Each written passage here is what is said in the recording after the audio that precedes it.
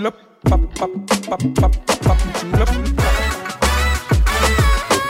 Jeg har ingen med kunsten og musik, altså kunsten og aktivismen at gøre. Det er kun musikken, jeg har ansvaret for. Men Thomas Sønderby Jepsen, eller måske hellere sige, jeg vil ikke sige tak, fordi at du gad at kigge forbi, fordi at, nu er det lidt mig, der er kommet til dig på Roskilde Festival. Hvor er det, vi sidder henne nu? Jamen altså, vi sidder ude på Roskilde Festival, som åbnede op i lørdags for vores gæster og mange af vores frivillige kom ind i lørdags, og har jo været her også 2 uger op til det, og er med til at bygge op. Og lige nu sidder vi faktisk om i et af de sådan hellige steder. Vi sidder om i det område, hvor alle artisterne de kommer til at færdes fra i morgen, hvor vi åbner op for indre plads på festivalen, og ind og til og med på lørdag. Ja. Det er sådan et område, der er under opbygning, og hvor artisterne de har helle til at sidde og få en kop kaffe, og sidde og kramme hinanden efter de har spillet et show, og nyde godt af en god portion mad, som vi har en restaurant bygget op herude, der serverer 3-retters menu, og ellers bare gå rundt og sige hej til hinanden på kryds og tværs. Så det er sådan et område, som kun er, kan man sige, til branchen og især til artisterne. Fedt. Jeg havde jo lidt overvejelsen om man skulle have lavet podcasten herude på selve pladsen, men jeg har været ude gå en runde, og det går amok derude. Altså folk, de tonser rundt, så jeg tror også, det bliver svært at sætte sig ned og have en stille og rolig samtale.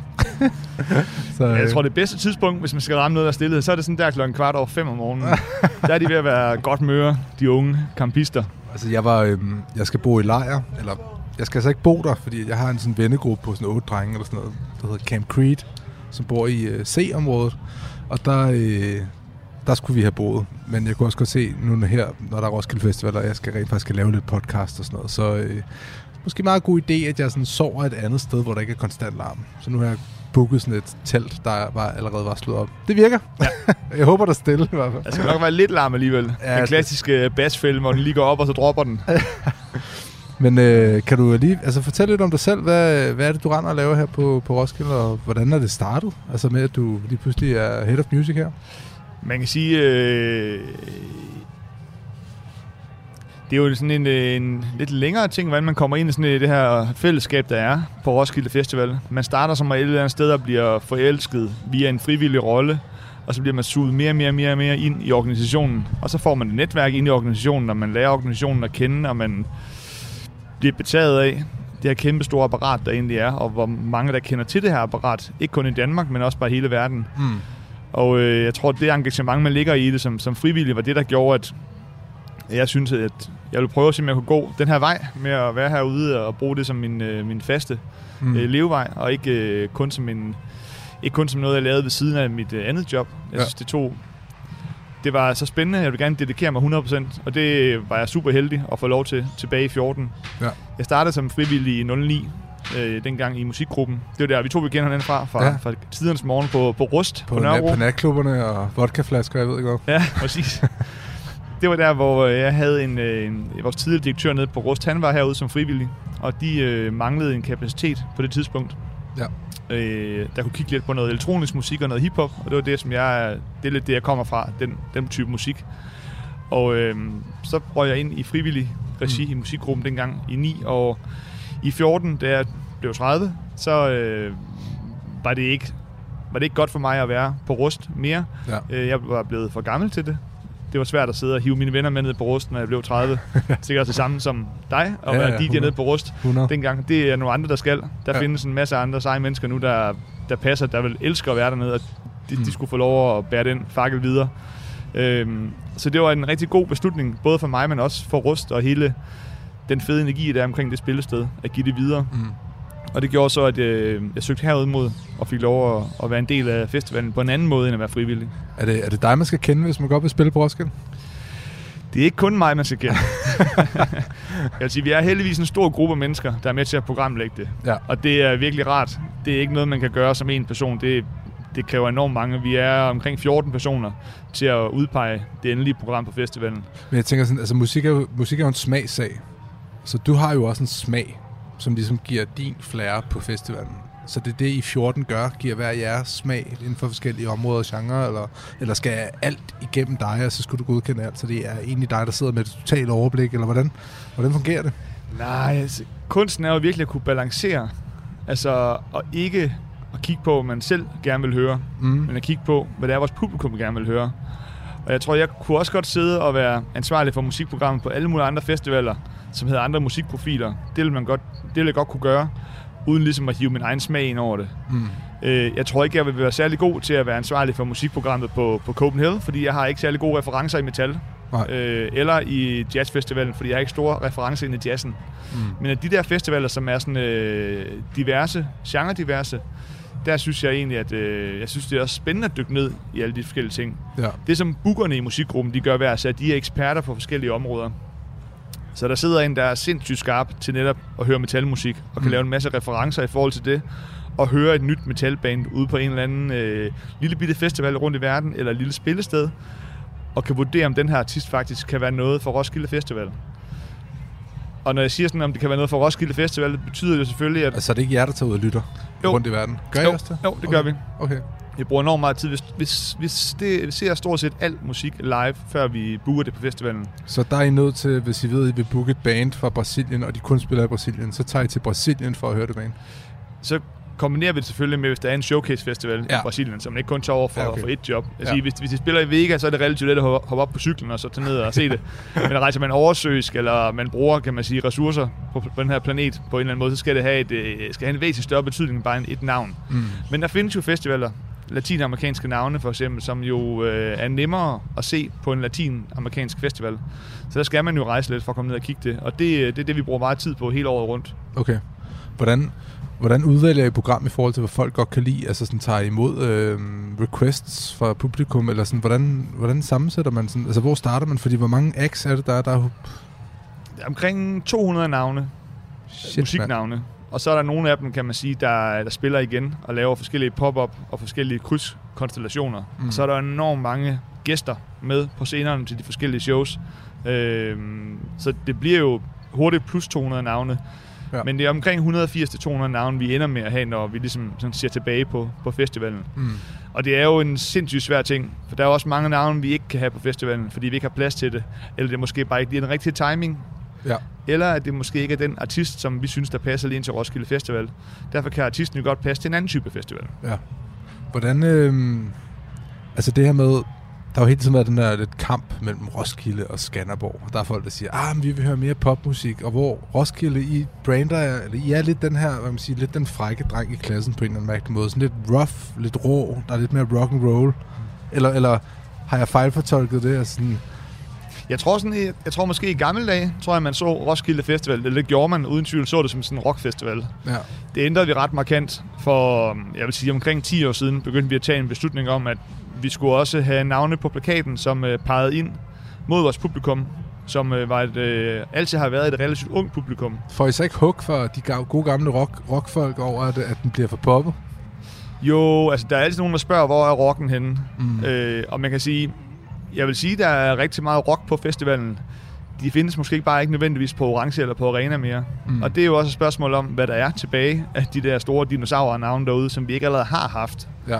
Og vi vil jo prøve at undgå at lave en gentagelse af programmet. Så man kan sige, vi har haft mange navne, og der hvor man siger, hvor de unge de lytter sig, og de synes, det er spændende nu, bevæger sig rigtig meget uden for rocken. Det kan være, det kommer tilbage. Det gør det jo som regel. Musikken går op og ned i tendenser. Lige nu er det jo rigtig meget pop, R&B, hip-hop og afrobeat, der fylder rigtig meget. Og det kigger vi jo også i, når vi præsenterer et program, som vi gør i år. Vi har også en Blø, der spiller på Orange. Vi har også en Queen of the Stone Age. Og vi har en masse rockmusik på de mindre scener. Ja. Så hvis man gerne vil høre rockmusik, så skal man bare gå lidt mere på opdagelse, end man måske skulle for 20 år siden. Og det synes jeg i virkeligheden også er noget af det Roskilde Festival, kan man sige, giver anledning til. Det er jo, kommer du på festivalen herude, så er det, du kommer ind i det festivallandskab med åbne arme, og du ligesom er klar på at gå på opdagelse og dykke ned og se morgendagens stjerner, frem for nødvendigvis at se alt det, som du kender i forvejen. Og det, jeg godt kan lide ved Roskilde, det er, at der er den stemning, at man kan gå ind og høre noget, som... Sådan har jeg altid haft det. Man kan gå ind og høre noget og blive sådan overrasket. Sige sådan, det lyder interessant, det prøver jeg det der. Det er nødvendigvis ikke noget, jeg kender, men jeg prøver det. Og så bliver man som regel positivt overrasket. Altså, det er jo det fede ved Roskilde, synes jeg. Nu har jeg ikke selv prøvet Skanderborg og sådan noget, så... Men altså for mig så er Roskilde... Jeg har været på Roskilde siden... hvad fanden er det? 04 eller sådan noget? Nærmest hvert år. Så det er mange år nu. Jeg tror, det er mit 19. år nærmest, der på Roskilde, eller 15 år, eller et eller andet helt vildt, ikke? Og for mig er det sådan en, når jeg... Altså, det er sådan en følelse af frihed, jeg oplever, når jeg har noget. Jeg træder ind på festivalspladsen, og så føler jeg mig fri med det samme, ikke? Og det er vildt, at sådan en plads her kan gøre det ved folk. Altså, det er helt crazy. Jeg kender ingen anden følelse, end følelsen af, når man er på Roskilde. Altså, det er sådan meget unikt. Altså, det ved jeg ikke, om du er enig i. Jo, så det er jo dejligt, du har den oplevelse. Det er også den, som jeg også selv har, selvom jeg er herude hvert år, at det er jo... altså, jeg får da gåsehud på enormt mange tidspunkter i løbet af dagen. Både når jeg cykler ud i camping og ser, hvordan de unge mennesker, de står op om morgenen, hvordan folk passer på hinanden, hvordan man ligesom tager, kan man sige, samfundskritiske debatter til sig i form af talks og andre aktiviteter, der sker på pladsen. Men også det der med, at man kan præsentere noget musik klokken 12 middag, og så er der bare fuld hus nede på Avalon for eksempel. Ja. Mod et navn, som måske aldrig har spillet i Europa før. Ja. Fordi fans, eller publikum, de er der, de stoler på det program, der ligesom er blevet lagt fra vores side af. Ja. Det er jo et kæmpe privilegie. Og jeg tror i virkeligheden, at det er der, hvor festivalen adskiller sig rigtig meget for andre festivaler. For jeg har den dybeste respekt for Smukfest og alle de andre festivaler, der findes rundt omkring i Danmark. Men for mig så vil Roskilde, det er klart, jeg arbejder her, men selv hvis jeg ikke gjorde, ville det stadig være en legeplads. Det ville være et område, hvor jeg kunne dykke ned i musikprogrammet og gå på opdagelse og velvidende at komme hjem med en ordentlig striben down, som jeg ikke troede, jeg ville kunne lide, før jeg tog hovedet. Roskilde er også non-profit. Det er jo ikke en forretning, ligesom de andre festivaler, er det det? Ej, det er rigtigt. På den måde, at adskiller den så også, at den er 100% non-profit, så alt vi tjener, det giver vi videre til velgørenhed. Og det er jo bare et kæmpe gave, og det er jo også derfor, at der er den her frivillige opbakning til at lave festivalen. Der er jo lige omkring 30.000 frivillige involveret i at bygge den her festival op. Altså, der er jo folk som dig, der får løn, fordi at du arbejder fuldtid med et program. Ja. Jeg kunne forestille mig, altså at booke et Roskilde-program, det er et helt års arbejde. Er det ikke? Jo, det er det. Vi er omkring 100 fastansatte i organisationen hele året rundt. Men vi er spredt ud på mange forskellige opgaver. Ja. Min opgave er at præsentere musikprogrammet på Roskilde Festival og gøre det klart.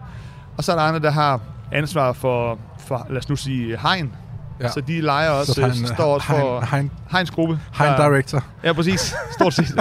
Der leger hegn ud til maraton, eller 1. maj, eller hvad de nu laver af forskellige eksterne opgaver. Og det er jo også noget, der er kommet i kølvandet på, at vi var igennem den her pandemi, som gjorde sådan nogle organisationer som os, som er non-profit drevet, og ikke har den store bankboks stående et eller andet sted, ret sårbare. At vi er nødt til at sprede vores viden ud lidt mere, end vi gjorde før, hvor alt var kanaliseret ind på festivalen en gang om året. Okay. Til at sprede det ud mere i løbet af året. Er I begyndt at spare op efter sådan en omgang corona der, eller går alt? Altså, havde det ikke været meget rart lige at have sådan en lille backup? Jo, det kan man sige. Det er svært for os at gøre, fordi vi er jo sat i verden for at forsøge at gøre verden til et lidt bedre sted. Bare en lille bitte smule. Om ikke andet de her 8 dage, man er herude. Og så skal man gerne have, at folk tager nogle værdier med hjem herfra, som de kan sprede i deres hverdag. Og der kan man sige, det der med at være en non-profit organisation og en uafhængig organisation, hvor vi ikke er ejet af en eller anden kapitalfond eller en anden koncern, gør, at festivalen er meget, meget unik. Og hvis vi ligesom skulle sikre os en anden form for økonomisk sikkerhed, så vil vi skulle ændre den forretningsmetode markant, og så vil det ikke være Roskilde Festival mere. Hvad er budgettet til booking som året? Vi ligger, som vi gjort faktisk altid, omkring de der 60 millioner for at booke til programmet. Wow. Og det kan man sige, det har vi egentlig været ret transparent med igennem tiden, fordi det er egentlig et tal, som vi ikke nødvendigvis er bange for ligesom at melde ud, fordi det omfavner ret meget, når du booker artister ind på de større scener, og så giver det sig selv, at der er et større bookingbudget. Og når du skal... Okay, nu ved jeg ikke, om du må nævne, sådan, hvad artister har fået og sådan noget, men der går rygter og sådan noget. Men hvis man nu booker sådan en Rihanna for eksempel, så er det jo gode penge, der bliver sendt afsted der. Prøv at tage mig igennem sådan et kæmpe navn der. Hvordan starter sådan en request der? Sender du bare en mail til hendes manager, og så kører bolden, eller så ruller bolden? Man kan sige, det er meget forskelligt. Nogle af artisterne har jo været her før. Vi kan jo tage Kendrick i år, som har spillet på Roskilde 2 gange forinden. Først på Arena og sidenhen på Orange. Han har et forhold til festivalen. Og når han ligesom finder ud af, at han skal på tur den her sommer, så har han lyst til at række ud og spille på en stribe festivaler. Og der er Roskilde en af dem, han gerne vil spille på, fordi han har haft en rigtig god oplevelse. Okay. Så han skriver til jer? Ja, hans agent skriver så til os og siger, hey, Kendrick skal på tur, er interesseret i at have ham på scenen. Ja. det er som regel sådan, det foregår. Vi kan også godt række ud til nogle artister. Det er måske mere de mindre artister, for at høre, om de skal på en tur. Tit og ofte er vi ret tidligt ude med at booke de mindre artister, og så er det faktisk vores, kan man sige, show, der ligesom danner omdrejningspunktet i forhold til deres tur. Okay. Men de større artister er som regel en, hvor de også lige så meget rækker ud til os, som det er os, der rækker ud til dem. Og så handler det jo om, kan man sige, om de så kan samle bud ind i vores periode, og om de ligesom kan få turen til at hænge sammen. De kan jo ikke flyve herover til os og frem og tilbage. Altså er det noget med, at det koster noget for dem at tage på tur, så det skal dækkes, og så skal de selv tjene nogle penge selvfølgelig, eller sådan? Ja, så er det også bare logistikken i, at det kan godt være, at de spiller Roskilde, og så spiller de måske ned igennem Europa efterfølgende. Så det der med at flyve frem og tilbage, hjem til USA, tilbage til Europa, frem til, og tilbage igen, det gør de jo ikke. Det bliver simpelthen for omkostningstungt. Og det er jo stor entourage, selvom at når du siger, Kendrick, han er en person på scenen, så har han jo en masse folk omkring sig. Okay. Danser og et stort hold, der ligesom tager af lyden. Og så han står ikke alene på scenen? Nej, han står ikke. Han synger alene på scenen, men han har et kæmpe hold omkring sig. Var det Kanye, der var alene på scenen? Det tror jeg. Eller det var Post Malone jo også sidste år. Nå, det er rigtigt. Det kan jeg godt huske. Det synes jeg skulle være ret fedt. Altså, han havde sangen, der kunne trække det. Jeg var glad. Jeg følte ikke, at det var noget. Så, men så, okay, så starter processen her. Så nævner de en pris, og så siger I, det er for dyrt. Eller siger ja til prisen med det samme. Eller sådan, er det sådan en lang forhandling, eller hvordan? Ja, det er sådan en rimelig lang forhandling. Ja. Og det er meget sådan en... Men vi ved godt, hvorhen vi ligger sådan nogenlunde i forhold til, om vi skal gå med eller ikke skal gå med. Ja. Og man kan sige, historiefortællingen med Roskilde Festival er jo også ret unik med, at vi har haft de første 50 år, som vi fik lov at fejre sidste år, som var fantastisk. Kæmpe forløsning. Ja. Og vi ved godt, at i år er ligesom starten på et nyt kapitel, og forhåbentlig minimum 50 år mere, gerne mange 100 år. Men det betyder også, at vi jo også går ud og fortæller omkring, hvad for en type festival vi fortsat er i den her verden, hvor ting er bare blevet dyre. Det er dyrt at leve, kan man sige. Både med inflationen og stigende renter, og alt er bare blevet dyrt. Ja. Men festivalen vil stadig gerne det samme. Altså at tale til ungdommen, og være det der frirum, som du også taler om tidligere. Ja. Hvor de unge kan gå rundt og drømme, og bare slippe alle hverdagsproblematikkerne. Altså når mine børn siger til mig, far, jeg vil rigtig gerne på Roskilde, jeg har ikke råd. Her billetter. Ja. Altså, så er det først sådan, tag afsted, hygge jer, vi ses dernede. Ja. Altså, det skal man med den på, ikke? Jo, ellers skal man prøve at opfordre dem til at komme ud og være en del af det frivillige. Ja. Fordi man kan sige, jeg tror, det at være frivillig, det er ret unikt, at man kan det i Danmark. Og du kan gøre det i mange. Det behøver ikke at være, at du skal stå og lave mad i dit køkken, eller du skal cykle frem og tilbage og hente noget et eller andet sted. Det kan jo være mange ting, du synes, der er fedt. Jeg arbejdede i en bagelshop det første år, hvor jeg var frivillig. Jeg har ikke spist en bagel siden, fordi jeg kunne simpelthen ikke være. Altså sådan en hel uge med bagels, ikke? Shit, mand. Er den hård? Ja. Jeg solgte ærter de første 2 år overhovedet. Fedt, sådan en ærtebod. Det var sgu meget chilleren. Det var sammen med nogle, altså mine bror og nogle venner og sådan noget. Det var totalt hyggeligt og mega chilleren. Det var det første gang, jeg fandt ud af sådan en frivillig arbejde. Det var egentlig meget chilleren. Men det er også det, når man sådan går rundt hernede nu. Altså folk er bare mega sådan... Folk er bare så venlige. Altså har bare sådan en følelse af kærlighed, når man kommer ned. Selvom man kan møde nogen, der er pissefulde, ikke? Eller sikkert har røget nogle ting, man ikke må ryge. Altså alt sådan noget der, ikke? De der type mennesker der. Der er stadig kærlighed. Altså der er stadig sådan en rar stemning, en rar, dejlig fornemmelse at være her, når man bare går rundt, ikke? Og det er mega fedt. Altså sådan, og igen, nu har jeg ikke så mange festivaler at veje op med. Og jeg har også prøvet Tinderbox, men det er slet ikke... Altså, der er bare en stemning hernede, som jeg i hvert fald er mega glad for. Men, det er ret unikt, at det er sådan en campingfestival. Ja. At der er omkring 60.000, der ligger derude og har den vildeste fest, ikke? Og så kommer der selvfølgelig nogen på en dag, så nogen, der kommer ind på byen frem og tilbage, som har... Måske handler det også om, at man har, hvis du har et job, eller du har noget familie, du skal hjem til om morgenen, og så kan du køre ud, når de ligesom er hjemme på børnehave og skole igen. Så kan du komme ud og opleve festivalen, ikke? Men tilbage til Kendrick der, så man forhandler en pris, finder ligesom ud af, okay, hvor er vi? I afgiver et modbud på en eller anden mærkelig måde, og så siger de ja, eller så er der flere modbud frem og tilbage, eller Jamen, så kan det være mange ting, man snakker om. Det er jo også noget med at finde ud af, hvad for en scene skal de spille på, hvornår skal de spille, hvad er der af clashes, altså hvad for nogle andre navne spiller oveni, som har betydning for showet, hvad for en lyspakke er der, hvad for noget lyd er der, hvordan bliver de hentet, hvad for noget mad er der, og alle sådan nogle... Mange kun røde M&M's og sådan noget. Ja, sådan noget, den dur. Og det er heldigvis ikke så meget ned ad den rider, som vi går med, men der er der sådan nogle sjove ting gang imellem, som dukker op, og er sådan lidt... Er det rigtigt, at Cardi B havde fået sådan en helt egen trailer med sådan Barbie-farver eller et eller andet? Jeg har hørt det her. Ikke hvad jeg kender noget. Okay. men jeg ved, at der gennem tiden har været nogle ret vilde request. Men det der fede herude, det er jo, at de folk, der er, fordi de er frivillige, så vil de gå langt for artisterne. Ja. Og det betyder enormt meget. Det går, at du netop gerne vil have røde M&M's, men du får så måske noget andet. Det kan være økologisk chokolade af en art, og fortælle om, hvorfor du får det her frem for det andet. Ja. Det kan være en rigtig god historie. Ja. Så I tager ikke imod alle requests, eller hvad? Nej, det gør vi ikke. Nej. Vi prøver at være så medkommende, vi kan. Ja. Man skulle sidde og handle ind til hver enkelt ned til mindste detaljer og sådan noget. Det vil simpelthen være for omfangsrigt. Men er det ikke sådan, hvis man har fat i en virkelig diva, for eksempel, eller en, som har en writer, som det jo hedder, som er meget specifik. Altså, er det ikke nærmest et kontraktbrud, hvis man ikke følger writeren til punkt og prikke? Eller sådan, kan de finde på at gå? Nej, faktisk. Det plejer man at snakke ud om, inden at man ligesom får landet det hele. Ja, okay. Og mange af dem, kan man sige, har jo også... Enten så har de været her før, eller også så har den agent, man sidder og snakker med, eller turmanager, eller manager været her før. Og ved godt, at maden på Roskilde Festival er super, super god. Et kæmpe højt standard. Vi sidder faktisk lige der nu, hvor restauranten til alle artisterne er inde bagved os. Og vi har også, som... Det er ikke særlig mange festivaler, der har, men et restaurantkøkken til alle vores crewfolk. Altså, så når du kommer som lastbilchauffør og har kørt hele den lange tur fra Belgien, for eksempel hele natten, så får du ikke bare en pizzastukket i hånden, og så kan du sidde i din vogn og spise. Du kommer faktisk ind og får et super godt økologisk måltid inde i vores restaurant, hvor du kan sidde og drikke alt det vand, du vil, og sidde og slappe af og restituere og sådan noget. Og det er med til at gøre, at hvis ham, der kører lastbilen næste morgen, han har haft en god oplevelse, så er han glad, når han tager imod artisterne næste morgen. Det skaber det en stemning gennem hele bussen og hele resten af turen. Ja. Og det er sådan en lille ting, som vi gør meget ud af, så vi husker også, kan man sige. Det er klart, at i sådan et entourage, så er artisten jo den vigtigste.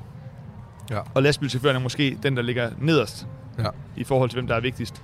Men for os, så prøver vi at behandle dem rigtig meget på så lige fod, som vi overhovedet kan. Fordi de er jo også ekstremt vigtige at have med. Det må også være rart at komme til et land, og så der tænker jeg også sådan et land som Danmark, er, at man kan jo godt gå på gaden, hvis man er kendt.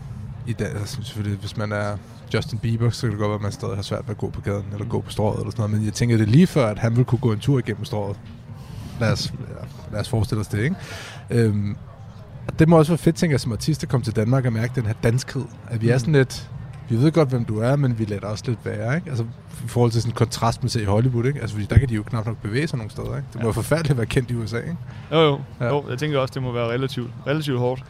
Jeg så og hør havde opfanget, at der var nogle artister inde i byen her i dag og sådan noget. Hvem var det? Ja, men jeg tror, Travis Scott var inde i byen i dag, så vidt jeg kunne forstå. Og... Hvad var det mere? Skal han spille i morgen? Nej, han skal ikke spille på Roskilde, nej. Hvor skal han spille? Jeg ved det faktisk ikke rigtig helt, men altså, han spiller jo noget. Jeg mener faktisk, han spiller Lollapalooza i Sverige. Okay. Og han har et forhold til København. Ja. Jeg så The Weeknd var da han spillede derovre i Horsens, der var han i Tivoli om morgenen. Ja. Bare sådan chillet rundt med en livvagt. Og der er ikke nogen, der har sådan set det eller taget billeder af det eller noget som helst, fordi han bare ser sådan helt random ud. Det er ret sjovt. Så... Hvem er den bedste artist, du har booket igennem tiden? Nu er det nogle år, du har været her. Jamen, det er jo faktisk, kan man sige, det er mit første år som musikchef for festivalen. Ja. Jeg tror, altså, det er jo svært at udnævne en, kan man sige, men der er en, der betyder rigtig meget for mig, det er helt klart Lil Nas X. Ja. Det har været en vigtig booking, og en ret sådan en vigtig markering i forhold til vores program, hvor vi gerne vil hen af med det. Ja. Det er en ung artist, som jo bruger sin stemme til at tale om de politiske udfordringer, der er i samfundet. Ja. Han repræsenterer LGBT+-miljøet og minoriteter generelt. Og så er han en ekstrem god performer. Ja. Helt absurd god performer. Ja. Han spillede nu her for nylig på Glastonbury, som var et suverænt godt show i forhold til, hvad jeg så på BBC-playeren. Ja. Og det glæder mig helt vildt meget til. Ja. Forestil mig, det er et stort setup til ham. Altså, der er ild og fakler. Ja, jeg tror, det bliver 100% et kæmpe festshow. Skal du tage imod dem som musikchef? Nej, vi er heldigvis et stort apparat. Så folk, du skal ikke sige hej og sådan noget? Nej. Jeg prøver faktisk på at lade være med at gøre det. Nogle gange skal det være, at artisten gerne vil sige tak for en god oplevelse. Så er vi måske i det her område, hvor vi er nu, hvor vi lige går ned og siger hej, og dejligt vil være her. Ja. Men jeg prøver ligesom på at give dem det frirum, de skal have. Det er ikke, jeg har ikke for at booste mit ego overhovedet. Nej. Sådan tror jeg bare, jeg er lidt der som person. Jeg tror, man kunne sagtens udnytte det. Det vil man 100% kunne. Ja. Men det har jeg ikke behov for. Det er der ikke nogen af bookerne, der har behov for overhovedet. Det betyder vel også, at ens indtagelse af alkohol, når man er i den stilling, som du er i, er man nødt til at begrænse lidt, kunne jeg forestille mig, ikke? Jo. Nu drikker jeg faktisk overhovedet ikke alkohol. Skal du ikke? Nej, det gjorde det. Jeg har ikke gjort det en del år. Er det rigtigt? Ja, Nå, og okay. det er sådan en kombination af, at sådan omkring... Man kan godt se det på dig, om corona, at det er sådan lidt... Jeg tror bare, at der er så meget alkohol i forhold til at gå ud til en koncert, så får du lige sådan 2-3 fadøl, og så ser du en fodboldkamp, så får du lige på øl, og så kommer der nogle venner over i weekenden, og så når det er ugen om, du ved, så synes jeg bare, så får man hævet noget ned, ikke? Ja. Og jeg kan bare huske nogle gange, at det gør mig ikke sådan super, super godt. Hvis jeg er ude at spise, og der er noget vinmenu, så synes jeg, at det er meget spændende, så giver det mening på en eller anden måde, ikke? Ja. Men jeg har vel ikke behovet for det. Nej. Og det gør jeg også bare, så kan man lige holde til de der få lidt færre timer søvn, for der er ikke mange timer søvn herude, når man er på. Hvor sover du henne? Jeg sover om i vores område bag Arena. Okay. Har vi sådan en soveby for mange, der er på arbejde herude. Okay. Så jeg falder i søvn til lyden af alle campingfolken, der jeg har sovet der 1 år. Danser. Min forlovede, hun har været sådan noget, en af dem, der var med til at lave Silent Clean. Så fik vi så børn, så er den Roskilde-karriere ligesom slut, ikke? I hvert fald indtil de bliver gamle nok til, at de kan tage med. Det glæder mig faktisk til. Hvor gamle er de? 2 og 3, så der går lige nogle år, okay. Ikke? Men man kunne lege en campingvogn eller et eller andet. Ja, jeg havde faktisk mine børn med herude i år til overnatten for første gang. Okay. De har været her altid hver eneste år som gæster. Men i år var de ude og sove første gang. De er 5 og næsten 8. Okay. De sov ude en enkelt nat, og synes, det var det sjoveste i verden. Fedt. Virkelig, virkelig fedt. Og det der med at spise... Var det lørdag eller hvad? Nej, det var i lørdag til søndag, ja. Okay. Så det var mindst det hele var opbygning. Så de gik rundt og så sådan, du ved, trucks, der kørte rundt og byggede op, og mødte sådan, du ved... sådan lidt af campingområdet, og over at spise fælles mad om morgenen, og få den der fornemmelse af det at være en del af det her kæmpe, kæmpe fællesskab. Ja. Og så alligevel, så kommer de hjem søndag, fordi det er for meget for dem at være her nu, ikke? Ja. Jamen, det er også det, at det må fedt at tage... Altså, far må være ret sej, når man tager med far på arbejde der, ikke? Altså. De synes, det er lidt spændende. Ja. Jeg tror også, de ved ikke sådan rigtig lige sådan helt præcis, hvad det er.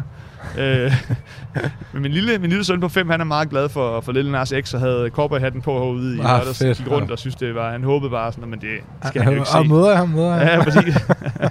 Og der var han. Ja, præcis.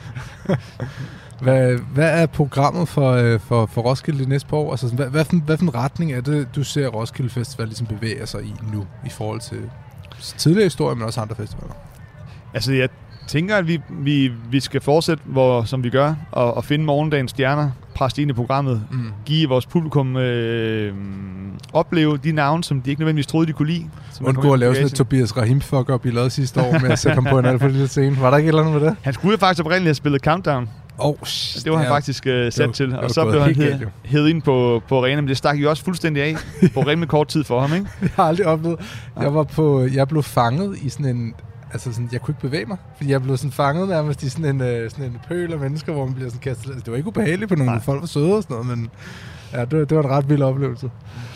Der var faktisk, man kan sige, det der er med arena, det er, at når du står og kigger ned på scenen udefra, så i venstre side, så kommer du over for orange, der er ret pakket. Hvis du går over på den anden side af scenen, så er der et kæmpe areal, som ikke så mange mennesker kender til. Okay. Lige med, så er der mange, der kender til det via den her podcast, tænker jeg. men det er faktisk der, man skal prøve at søge over. Der er stort set altid plads over i højre side for scenen af. Og det til Tobias show var der relativt tomt over den side, men helt pakket over den anden side. Ja. Og står du så der, hvor du så stod, så har man mærket, at der var rigtig, rigtig mange mennesker. Det er også det der med at justere, ikke? Altså sådan, laver I ændringer sådan inden, hvis I kan mærke, okay, der er for meget hype omkring den her kunstner, vi er simpelthen nødt til at rykke dem, eller sådan, kan man det? Jo, det kan man godt, man kan sige. Nu spillede han ret tidligt på dagen, som gjorde, at det var relativt let for hele vores apparat, ligesom at holde øje med presset af mennesker derovre, ikke? Ja. Hvis vi kan se, at de eksploderer artisten, og vi kan rykke dem over på andre scener, som passer, så gør vi det. Ja. Og det har vi også gjort med andre artister, vi ser, at de simpelthen vokser ud af den scene. Vi booker dem jo relativt tidligt, og derfor så er det ret svært. Hvis de så lige laver et par monsterhit, og det bare eksploderer, som det gør nu. Mange artister, de går jo sindssygt hurtigt for. Hvis de rammer et hit, så kan de blive ekstremt populære på kort tid. Ja. Derfor kan det nogle gange være lidt svært sådan at forudse, om man har booket artisten til den rigtige scene. Og man kan det også være den anden vej rundt. Man kan godt booke en artist, som er vildt populær. Ja. Og så går der et halvt år, og så er ballonen ligesom lidt tom, ikke? Er I inde og trække sådan... Man kan sige sådan... Træffer nogle kulturelle valg omkring, hvilke kunstnere I godt vil have, for eksempel, ikke? Hvis man nu kigger på sådan en som Lucas Graham, for eksempel. Altså, han har jo aldrig spillet på Roskilde. Er det fordi, at han spiller for meget for meget andre steder, eller er blevet et for mainstream navn? Altså, så det ikke matcher... Altså, det kunne være hvilken anden person, eksempelvis. Men han er jo en af de største stjerner, der ligesom er, eller er det prisen, eller hvad er det for nogle overvejelser, I har, når I sidder og laver et program? Jeg tror, med de artister, som vi ikke har haft besøg af nu, handler det enormt meget om, der hvor vi skulle have haft dem, ikke lige kunne lade sig gøre. Der kan være mange overvejelser i, at man ikke har valgt at gå den retning.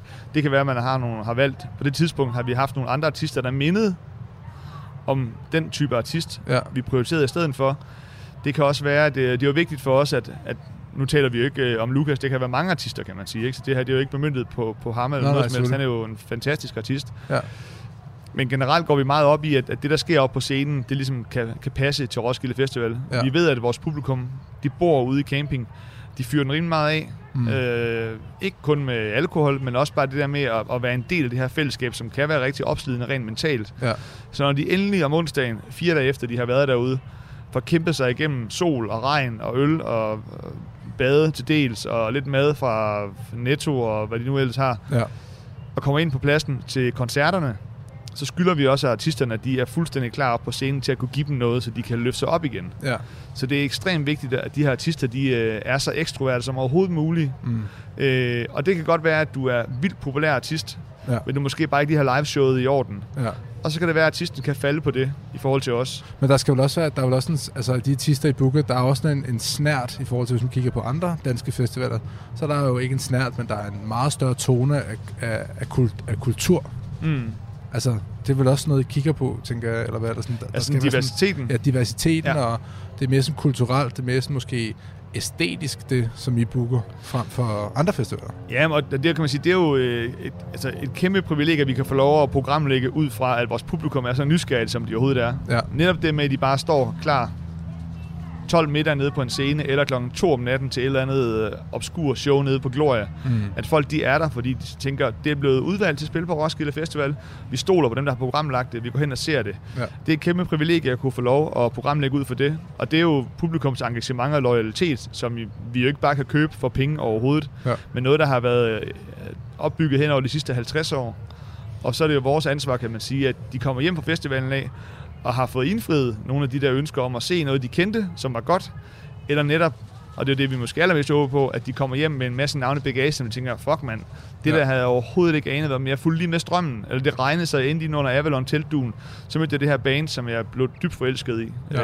Og det er jo ligesom der, hvor vi kan mærke, at hvis det lykkes, kan man sige, så er vores mission med at programlægge virkelig noget til mål.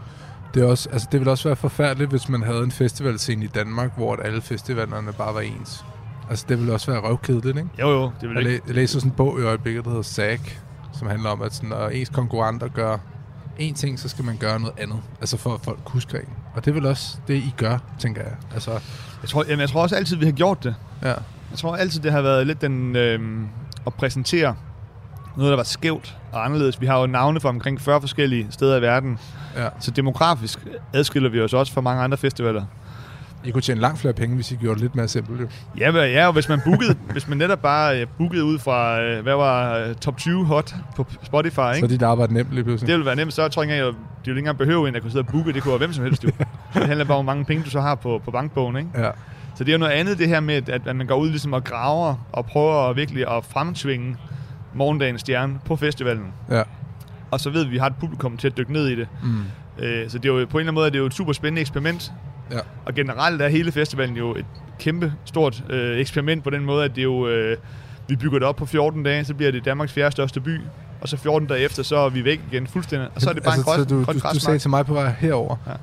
Altså dyrskuepladsen. Dyrskuet er en måned før. En måned før festivalen, så er der 80.000 gæster her på samme plads, hvor der er fyldt op med dyr. Altså bondegårdsdyr, grise og heste, køer og får. Og traktorer. Næsten det samme. Ja, det er sådan lidt. I hvert fald efter 4-5 dage. Ja, præcis. Det er meget, meget tæt på. Og så kan man gå rundt og røre ved en høne, eller man kan prøve at røre ved en traktor, eller man kan købe noget, et eller andet majtærsker, eller hvad det nu end er. Ja. Og så rydder de op i 14 dage, og gør plads til, at vi kommer ud. Og så bygger vi op i 14 dage, afholder en festival, og pakker ned. Og så er den her område jo bare, kan man sige, byens grønne område, som de bruger til. Der er en fiskesø jo, som man går ned og fisker i hverdagen, og Jeg tror, politiet bruger det meget til at træne deres hunde herude, og folk løber herude og cykler herude. Så det er meget, meget specielt at tage turen herude efter festivalen. Hvad var det? Vi gik jo igennem orange scene på vej herover. Ja. Jeg har aldrig været så tæt på orange scene før. Det var sådan meget sådan frygtindgydende Hvad hedder det? Men hvad var det med den? Altså, den bliver opbevaret i en kæmpe hangar eller noget sted? Ja, altså størstedelen af teltene, det er noget, vi lejer ind. Okay. Fordi teltet har det bedste af at blive brugt. Altså det er ligesom, hvis man selv har en jakke, så skal den også nogle gange bruges, for ellers så går den bare til. Orange telt, den har vi pakket sammen, og jo, kan man sige, er jo et levn fra tilbage, da festivalen nærmest startede, hvor Rolling Stones de var med til at give deres turtelt til festivalen i sin tid. Ja. Og så er den jo blevet hængende, og nu er det jo vores, kan man sige, vores ikoniske varetegn for festivalen, den orange canopy. Og den bliver så repareret en gang imellem, når den går i stykker. Det gør den jo. Ja. Og så opbevarer vi den ude i nogle haller. Der vil passet rigtig godt på sådan et telt. Ja, det gør der. Er det sådan med vagt på hele døgnet og sådan noget? Nej, det er det dog ikke. Men jeg husker, den er brugt til mange forskellige ting. Der var også den gamle telt, der blev den cuttet op i små stykker, og så blev det givet sådan nogle nøgleringe. Ja, det kan jeg godt huske. Der er også nogle med ur. Altså sådan nogle ure med urskiven, hvor der er det klædet fra. Ja. Og der var et år, hvor der blev pakket rom ned i duen. Og så lå det der et år, og så blev det taget op året efter, og så blev det givet til forskellige typer artister, der spillede herude. Det var et eller andet rum, jeg kan ikke helt huske historien bag det, men der var en masse rum, der blev frigivet året efter, som havde ligget den der du og iltet, eller hvad sådan noget gør. Ej, hvor sjovt. Så man bruger det også lidt på den måde. Ja, fedt. Men det igen, den er jo rejst op af stort set kun frivillige, den scene, ikke? Og det er jo fantastisk simpelthen at se, når de der frivillige bare går i aktion, og deres mission med at være her, det er simpelthen at få det der orange telt op og stå, ikke? Ja. Og så har de fællesskab omkring det. Du virker som en, der er ret glad og stolt over dit arbejde. Jeg er meget glad og stolt over mit arbejde, det er 100%. Men jeg er endnu mere stolt over, at publikum har lyst til at være herude og engagere sig så meget som frivillige. Ja. Og at publikum kan holde til at være herude i 8 dage. Altså, de passer så godt på hinanden. Der var noget med at være indespærret i 2 år i corona, som jo på ingen måde var sundt for nogen som helst. Ja. Og meget, meget nyt for os alle sammen, og ikke kunne være sammen med andre. Og man kan sige, at sidste års festival var jo et rul fra 2020 billetterne. Så i år er i virkeligheden der, hvor vi startede fra 0 af med at sælge billetter. Og den måde, folk ligesom har ageret på festivalpladsen, den måde, som folk de omfavner hinanden på og respekterer hinanden. Man respekterer jo hinanden heldigvis på en helt anden måde, end man gjorde før pandemien. På alle mulige lederkanter. Og det kan man virkelig mærke, at ungdommen ude, det ligger for dem sådan rimelig automatisk, at selvfølgelig skal man opføre sig pænt, selvfølgelig skal man tage hensyn til andre, og man skal respektere andre. Og det synes jeg bare er enormt imponerende, at man kan det i sådan en stor by, der bliver bygget her i 8 dage, at folk passer på hinanden. Ja. Jamen altså, jeg tror, at med det mega positive budskab, så vil jeg sige, Thomas, tak fordi, at du gad at snakke med mig. Selvfølgelig. Og tak fordi, at jeg måtte komme til din festival. Ja, og jeg håber virkelig, du kommer ud og går på opdagelse i programmet. Hvad skal jeg høre i morgen? Bare lige sidste bemærkninger. I morgen? Jeg vil sige, for mig er det altid magisk at se åbneren. Ja. Og i morgen er det jo blæst, så det er jo dejligt at få dem tilbage igen. Ja. De spillede på en mindre scene sidste år og voksede sig ind i vores program nu. Fedt. Så det er jo fantastisk at få dem, men at se åbneren på orange og mærke det første bass drop, der kommer kørende, det er lige før man fælder en tåre. Jeg får i hvert fald gåsehud af at opleve det. Så det vil jeg sige, det vil jeg altid prøve at nå hen til som festivalgænger. Jamen, tak for snakken, og vi ses derude. Ja, god festival. Hej.